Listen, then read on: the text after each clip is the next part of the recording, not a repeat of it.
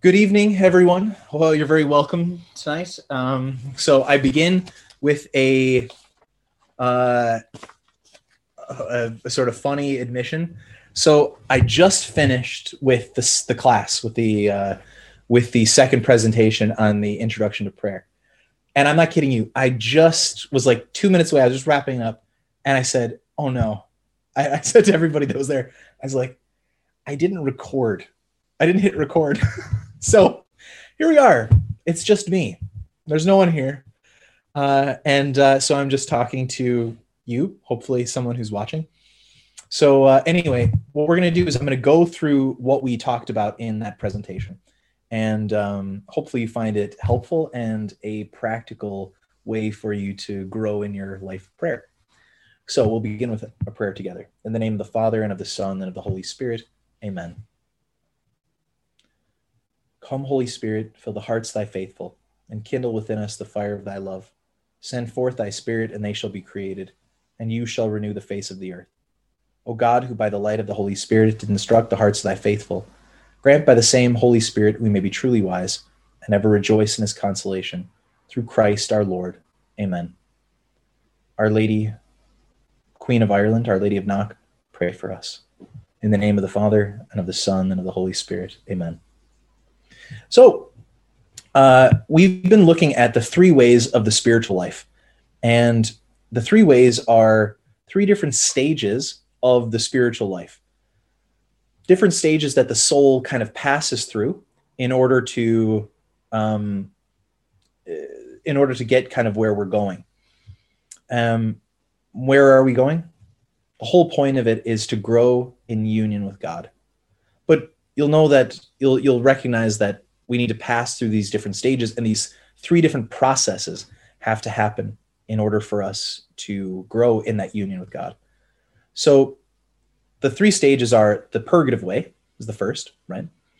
The second stage is the illuminative way, and the third stage is the unitive way. And each of those three stages has a process that's kind of happening.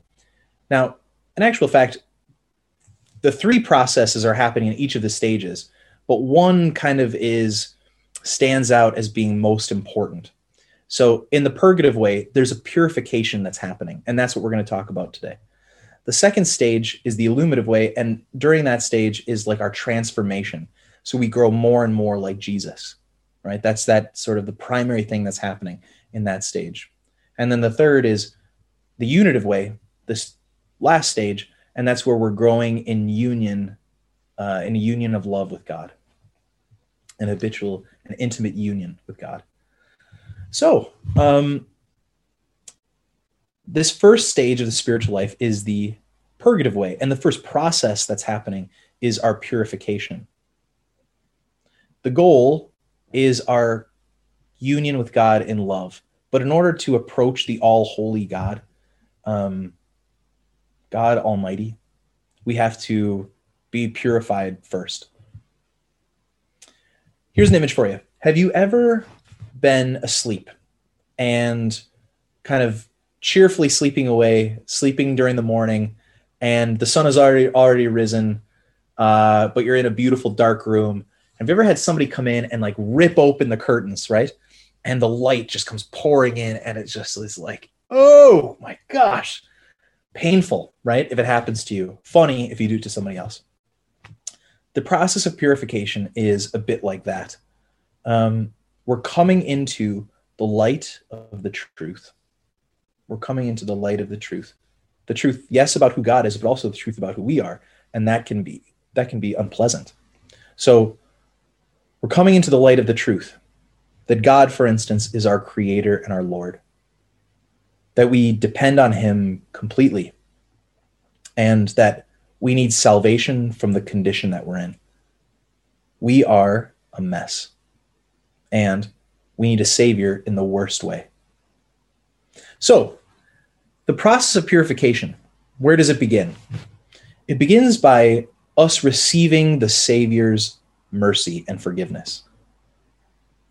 His mercy, again, is inexhaustible. There's a beautiful image that St. Faustina is fond of using, that God's mercy is like this expansive ocean.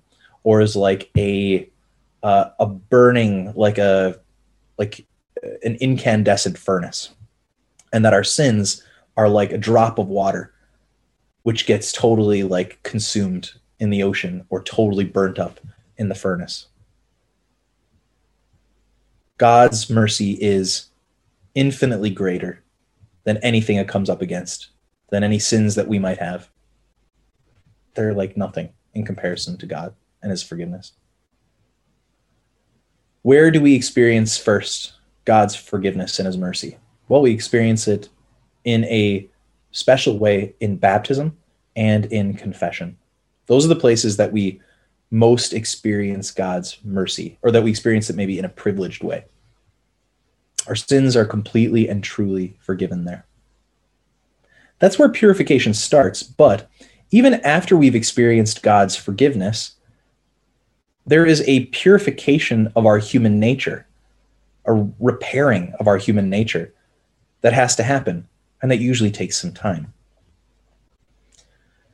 Because we are stuck in certain patterns, we might have attachments or like habits of, let's say, mortal sin, first of all, that we have to break.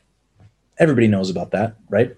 That's the first step of conversion, leaving behind serious sin and turning back towards God and now living according to his will, living as he asks us to live. But we also have to break our attachment to venial sins, right? This is something that people don't think about as much, a little bit less obvious.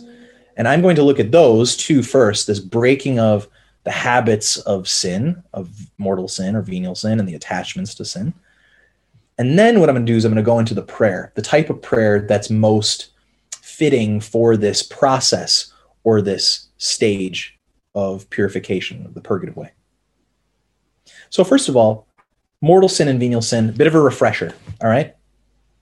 Mortal sin turns us completely away from our goal of loving God and being united with him.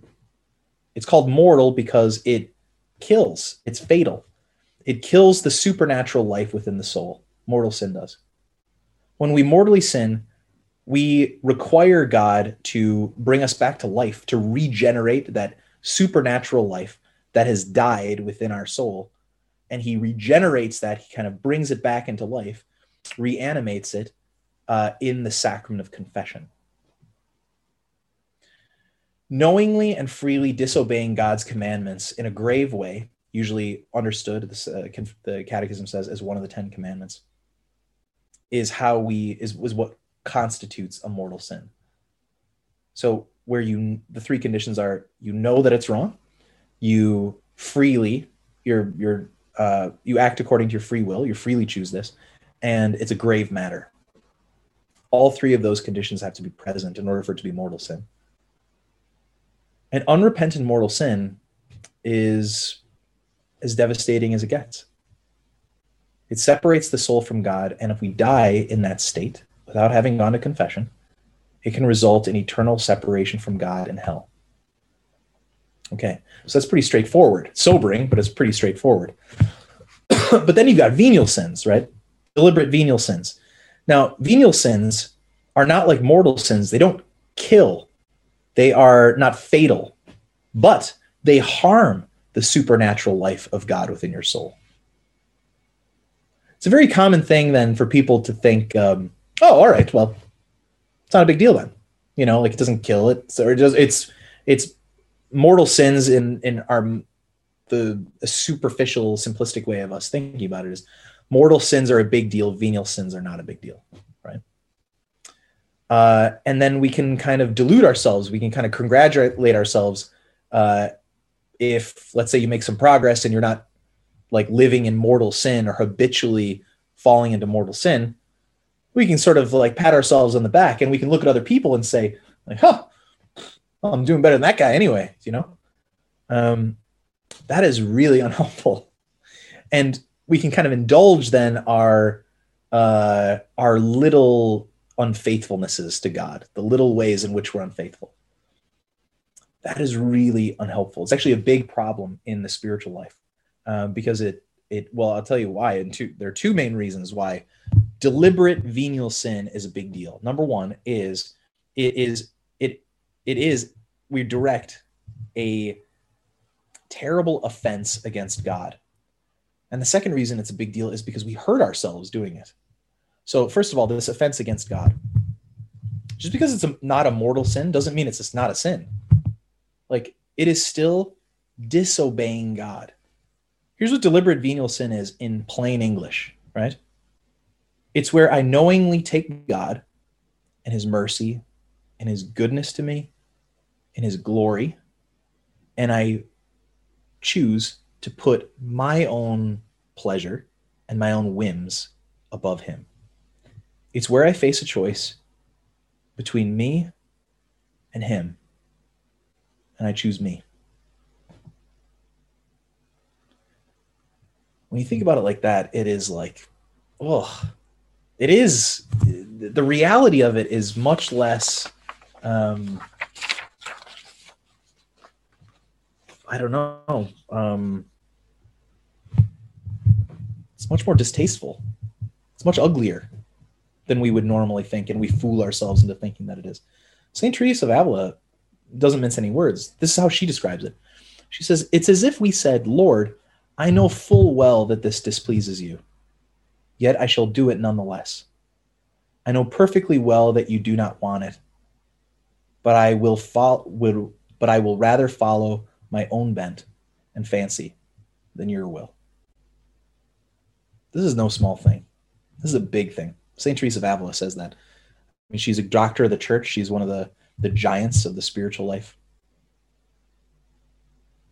Deliberate venial sin, even if it's not a grave matter, right?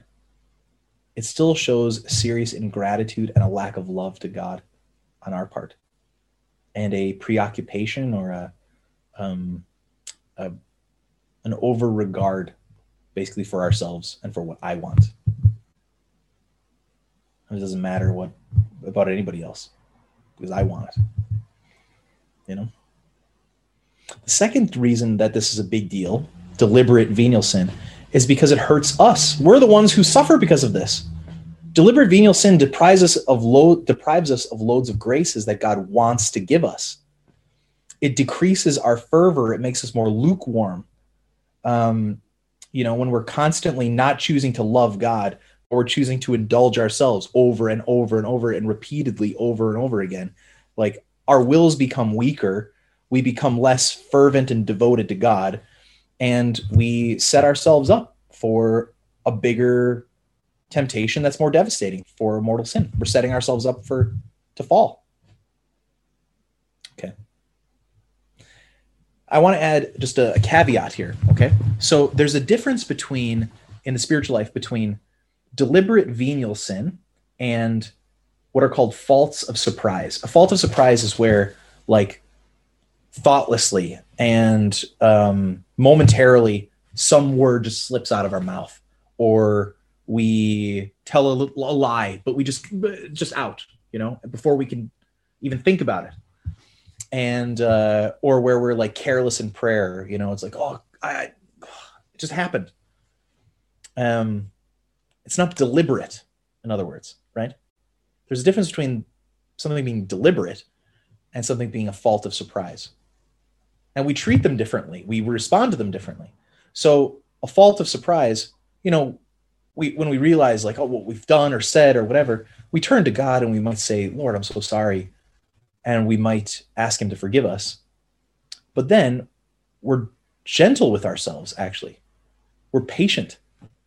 We realize that this is because I'm fallen, and we don't let it discourage us.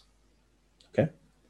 Whereas with deliberate venial sin, it's a very different way that we handle it. We're strong with ourselves, and we say, like, I'm not going to be doing this anymore. Okay. So here's an example, practical, to sort of, I think, maybe illustrate the point. So tonight we had a lazy night in the presbytery. We didn't want to cook, so we ordered pizza, right? Great.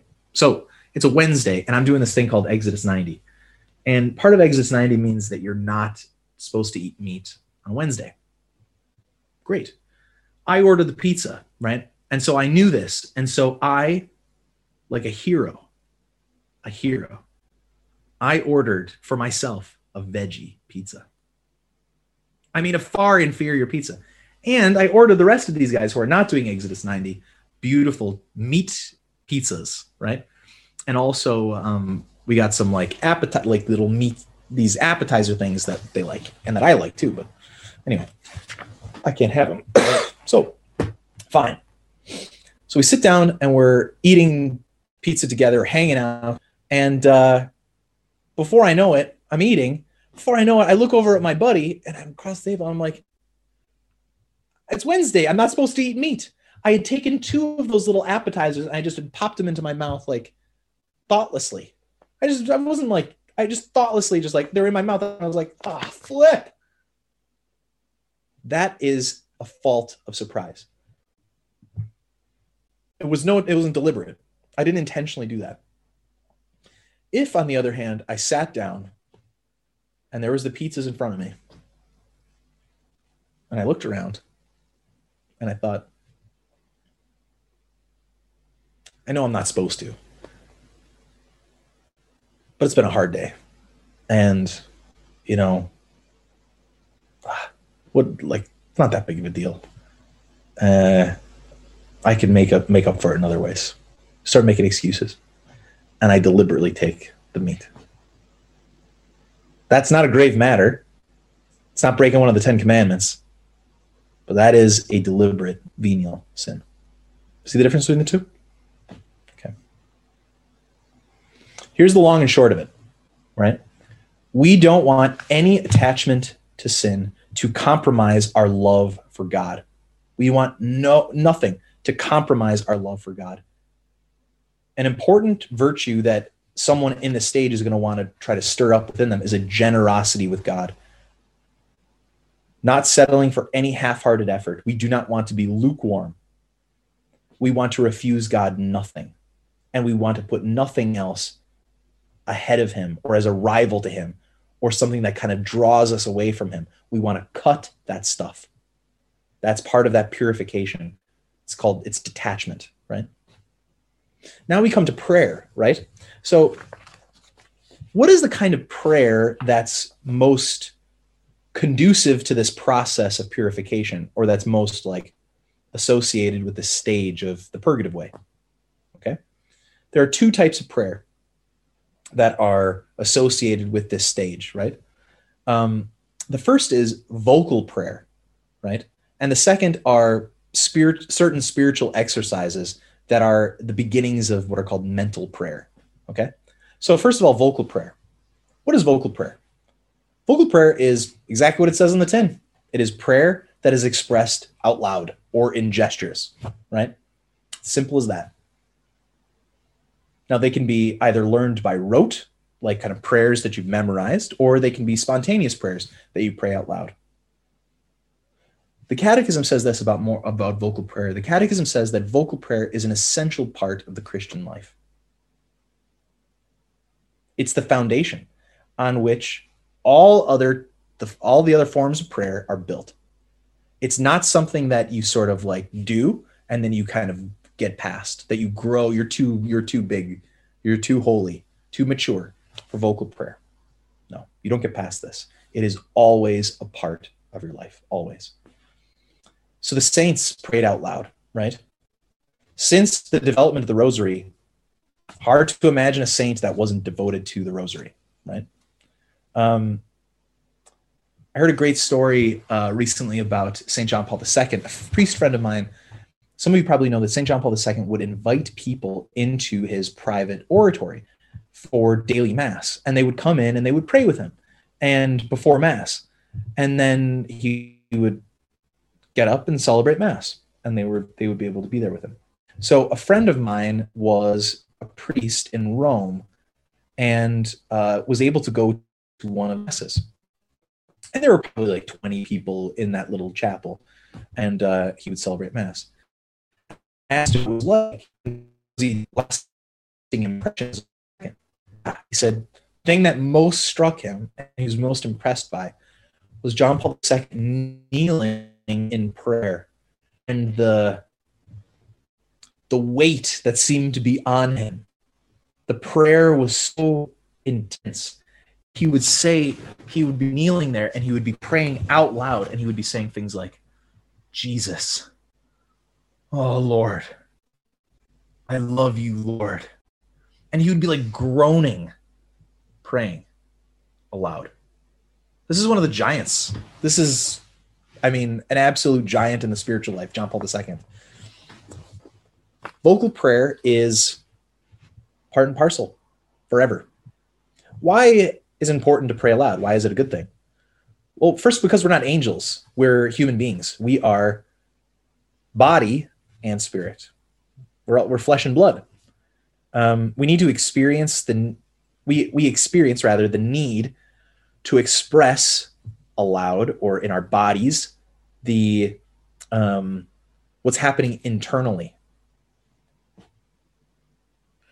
Another reason why it's good to pray out loud is that praying aloud adds power, or sort of like an intensity to your supplication. When you pray aloud, it's like John Paul II. When you pray aloud, it's like you're putting your back into it, right? Another reason why it's good to pray out loud is because it's so external and it's so human. It is the most conducive to connecting us with other people in prayer. So, for instance, like families, right? How hard is it, those of you who are raising families and maybe pray the rosary together daily or occasionally, right? How hard is it to sit down and get everybody to pray the rosary together? A bunch of kids, right? Imagine getting everybody to sit down and doing 20 minutes of silent meditation. Forget about it, Vocal prayer is helpful to bring people together within prayer.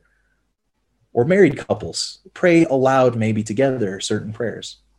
Or men's groups or women's groups, whatever, You can manage it in some ways like mental prayer, kind of internal prayer. But you could see how vocal prayer is most conducive to bringing people together and uniting them in prayer. What about those rote prayers, those prayers that we learned when we were kids, right? Kind of down on memorization sometimes. We don't like the idea of sitting down and making ourselves memorize stuff. Those are super important. Those are really important. Why? Because first of all, they communicate the faith. Some of my heroes, my great heroes really are Jesuit missionaries. I love, since the 16th century, they've gone everywhere and they have brought Christ to so many people, and they brought so many people into the kingdom of God. It's just incredible. They're just one of the most incredible missionary movements that has ever emerged within the church, maybe the most incredible. When they went out, do you know what they did? They taught people prayers. They would teach the people that they went to serve, the Creed, the Our Father, the Hail Mary, and then they would use those prayers in order to communicate the faith. They would teach them about the faith, having taught them these prayers, these set prayers, right? Another one of the parts of this process of purification we know is this internalizing truths of faith. Who am I really? What kind of state am I in truly? How much do I need God? If that's the case, these rote prayers drive deep into us these truths of faith. One of the beautiful things as a priest is you get to be people as they come close to dying, right? And as they come close to dying, you can, as you pray with them, often you will find that even people who are not terribly with it, or even people with dementia or things like that, you'll find that those people start to pray along with you, the Our Father or the Hail Mary. They just it's so deeply ingrained within them that they just begin to pray as well, even though so much of everything else is gone, right? Deep within us, those truths are being written when we learn how to pray like that, and we pray over and over again. The Our Father. We need God for our daily bread, to forgive us, to help us in temptation, and to deliver us from evil. Those are truths that are like just constantly being reaffirmed within us. Or the Hail Mary. We are sinners who can be confident in the intercession of our mother now and at the hour of our death. These are things, again, that are just like so good that we're internalizing, and we're again and again. It's like they're being kind of written within our heart, right? Now, I'm not going to go through all the rote prayers. You know them yourself, or you can get a hold of them anyway. But I do want to encourage you to have them down yourself, and also to teach them to your children. Very, very important, right? They're the building blocks. Okay. I'm going to give you some additional vocal prayers that are less obvious, but also really helpful. So the first is morning and evening prayers. So to begin the day with God, and to kind of give him the day, ask for his help, to acknowledge that you need God, and at the end of the day, to thank God, to ask his forgiveness, and to consecrate the night to him, you know? Now, at this point, it's really helpful. I have in this email that I'm sending you, I've also attached this prayer handout, okay? So basically what I've done in this prayer handout is I've written a whole bunch, or I didn't written it, but I've compiled a whole bunch of traditional prayers, like morning prayers, morning offerings, and night prayers, and other sorts of things as well, like a prayer of spiritual communion if you can't go to daily mass, or aspirations, which are these like little prayers that you pray throughout the day, kind of like what St. John Paul II was doing there, like Jesus, like blessed be God, my God and my all, my Jesus mercy. Like these are little prayers that you can pray kind of throughout the day, turning your attention back to God. I've written them out for you here, some of them. And then the Angelus, right? Which again, 3 times throughout the day, we turn to pray the Angelus. Okay, so this is something that's here for you, which I encourage you to look at it like a resource. This is not like a to-do list, right? You're not going to be able to do everything here, all right? So don't worry about it, okay? But it's a resource that you can draw from. You can take some of these things, hopefully, and find them helpful, all right? Other types of vocal prayers that are helpful, that are good within this stage particularly, are prayers like the Rosary, right? The Angelus, the Divine Mercy Chaplet, those aspirations that I mentioned there, and novenas, right? Irish people love novenas typically. I don't know if I knew anything about novenas before I came here, but you guys love your novenas. Okay, so those are the vocal prayers. Now, there are also spiritual exercises, okay? These are different types of prayer, and really they're the beginnings of meditation, okay? Maybe the umbrella term for all of these is called mental prayer, okay? And you'll see that there's a connection between these and vocal prayer in just a minute, but they're all called mental prayer. Mental prayer basically is, again, it's like what it says on the tin. It's prayer that takes place within the soul. It's not prayed out loud. It's internal, right? So there's 2 types of mental prayer that are really helpful that I want to give you here that you might use. And I'll explain them to you. So the first is a nightly examen, okay? And the second one is called discursive prayer. So the nightly examen, first of all, the nightly examen is an excellent prayer from St. Ignatius of Loyola. He's one of my favorite saints. And it's basically a prayer of reflecting at the end of the day. You reflect back on your day. And it's really practical. It's in 5 points, which I really love. I love, like, okay, what's stage 1? What's step 1? Okay, now what's step 2? Now I just like the practicality of it. I think it's very helpful.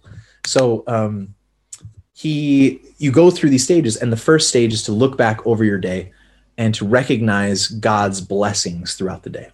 And you literally start at the beginning of the day and just kind of go chunk your way through hour by hour, or sort of like period of time by period of time.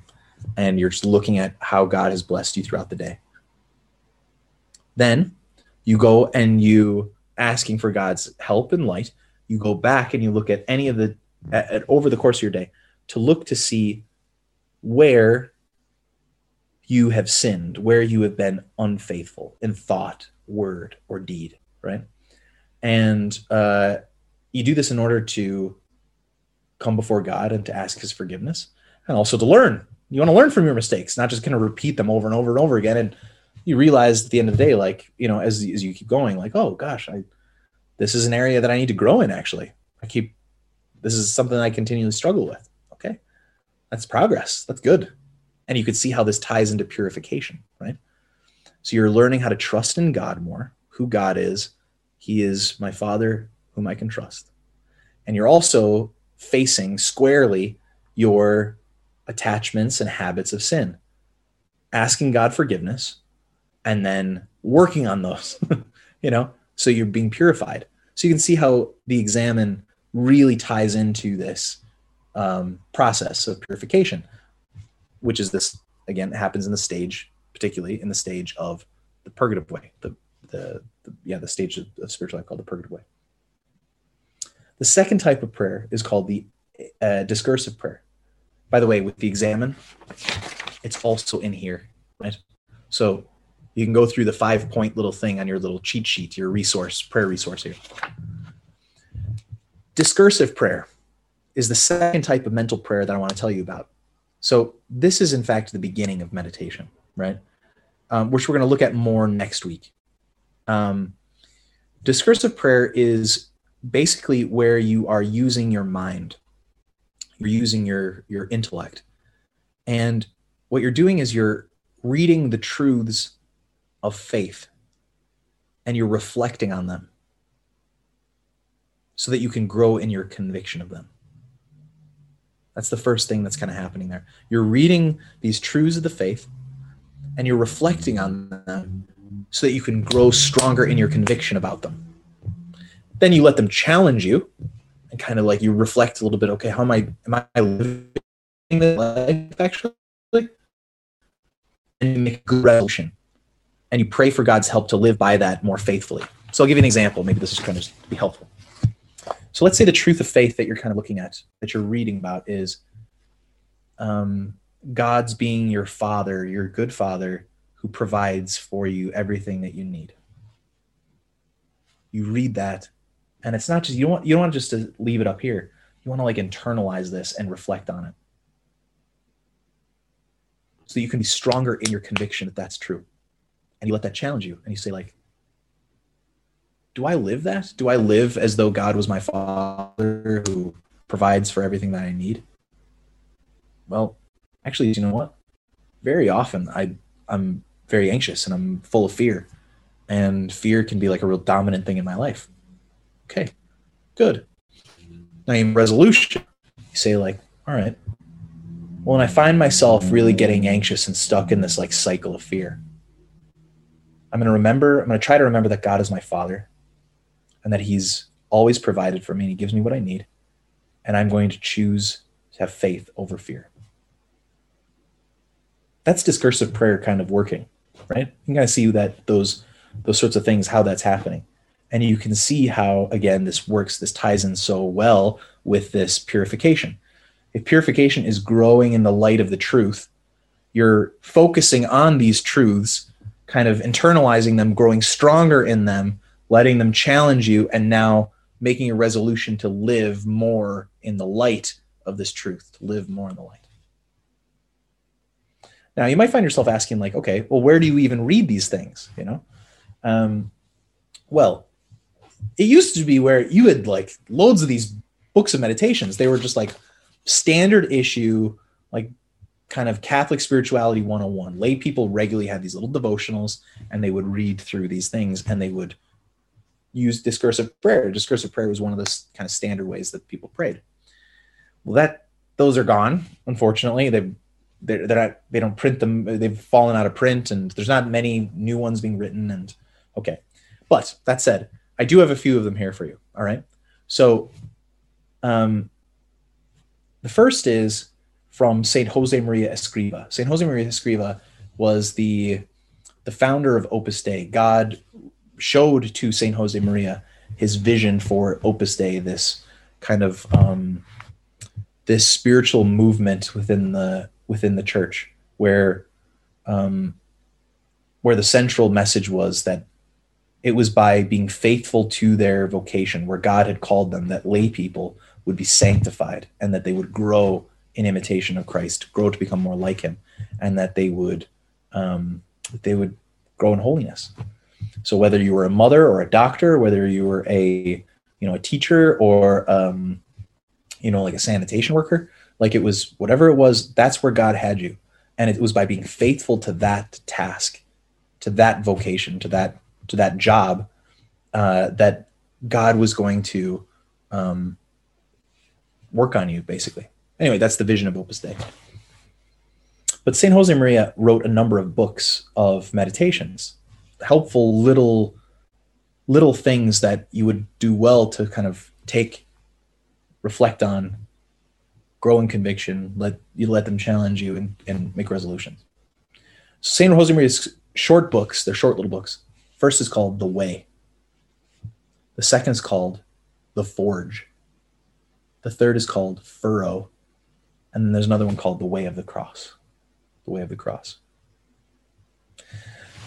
And the second resource that I have thought of for you is a spiritual classic. It's called The Imitation of Christ. The Imitation of Christ. Now, there's loads of translations of it. Some are very old-fashioned and archaic. Maybe that's right up your alley.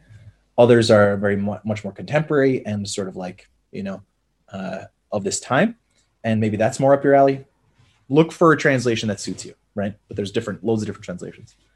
And but it is a classic. It is an absolute classic. It's the second most printed book ever after the Bible. The Imitation of Christ. And most people haven't heard of it, much less read it. So The Imitation of Christ, a great book for discursive meditation. Okay, so those are the types of prayer. I have some tips for you, right? Before we kind of wrap it up. First, don't try all of these things at once. You're not going to be able to do that. You're not going to be able to do all of these things full stop, right? No one is. If you try, it's just going to be overwhelming and you're going to get discouraged, right? So this thing that I've given you, right, is not, I repeat, a to-do list. What this is a resource for you. Begin. Maybe you're starting from scratch, right? I'll give you a couple of things maybe that I think are like in your list of priorities, maybe the place to start, right? But like start somewhere. Or if you're already doing some of these things, great. Maybe take another thing and sort of like see if you can advance the ball a little bit. You know what I mean? But don't think that you're going to be able to do all of these 2 pages of prayers and spiritual exercises, because it's just, it's nobody is doing that, right? And it's a great way to get discouraged. So where would you start then? Okay. If you're starting from scratch, this is me thinking that the morning and evening prayers would be a really good thing, right? The first thing that you do in the morning and the last thing you do at night, to turn towards God and give him your day and pray and acknowledge your need for him. And at the end of the day, to thank him, ask his forgiveness, to entrust to him your family and the night. It's good. It's a really good kind of like the 2 hinges of the day. Then the examen.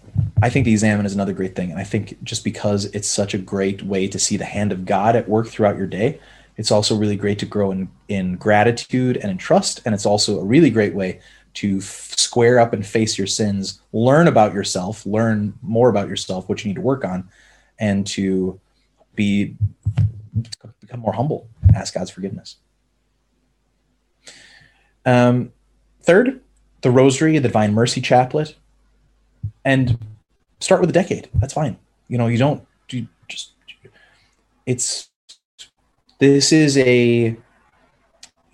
It's like sports. It's like training for a massive race. You don't go out, if your goal is to run a marathon, you don't go out the first day and try to run a marathon. You're going to die, right? You go out there and you begin somewhere. You begin with, a 5-minute walk or a 5-minute run, or like a walk run or something like that. You begin small, and that's okay. That's where you're starting. And then you move from there, right? The last thing, or another thing is, excuse me, I'm still going on this list. So again, morning and evening prayer, examen, rosary, or Divine Mercy Chaplet. Fourth is discursive prayer, this kind of meditation, the beginning of meditation that I was describing to you. And then the fifth would be novenas, the Angelus, aspirations, some of which are on here, right, on this prayer resource. Another tip, prepare well, all right? If you are coming home and you are stressed out from work, you've just been sitting in traffic, not going to be the best time to just go right away and sit and pray. You're going to want to calm down a little bit.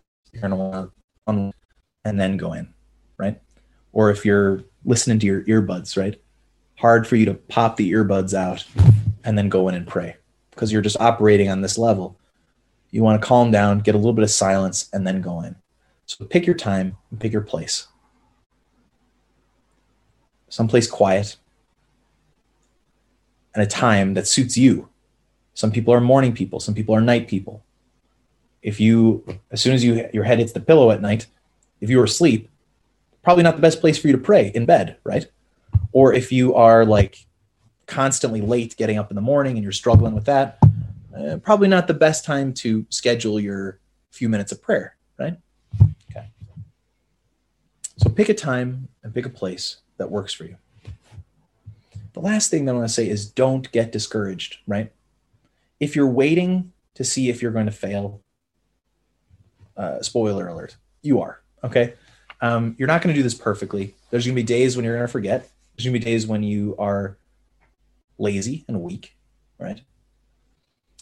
Don't throw in the towel then and say, oh, what's the point? What's the point? That is the temptation, right? Do not do that. Don't do that. Okay, you forgot. Okay, you were lazy and you didn't do it. All right, ask God's forgiveness. Now begin again. Start again. Next day. Okay. Don't let discouragement stop you from continuing on. It's important that you pick yourself back up and you get back in there again. Okay. I'll finish just the quote from G.K. Chesterton. He's a great Catholic author, kind of, thinker and wit. He said, anything worth doing is worth doing badly. So we're all in the same boat. We all have lots to learn in prayer, and we're all a work in progress and a bit of a mess. But you've got some resources now. You got some sort of sense of like, okay, at the beginning stages, what's really happening and what kind of prayer would be most helpful. That's hopefully you're in a better position now than you were an hour ago. Next week, what we're going to do is we're going to look at the next stage of the spiritual life, which is called the illuminative way. And we're going to look at the process that's happening during that, which is our transformation. In other words, our becoming more like Jesus. And then we're going to look at the prayer that's associated with that, which is meditation, kind of like a more developed form of meditation than discursive prayer that we discussed here today. So we'll finish now with a prayer, okay? And then I will give you all a blessing, all right? And ask God's blessing on your families as well. So we pray in the name of the Father and of the Son and of the Holy Spirit, amen. So let's pray and honor and ask the help of our Blessed Mother. Hail Mary, full of grace, the Lord is with thee. Blessed art thou among women, and blessed is the fruit of thy womb, Jesus. Holy Mary, Mother of God, pray for us sinners, now and at the hour of our death. Amen. Our Lady of Knock, pray for us. Now the Lord be with you and with your spirit. May Almighty God bless you, the Father and the Son and the Holy Spirit. Amen.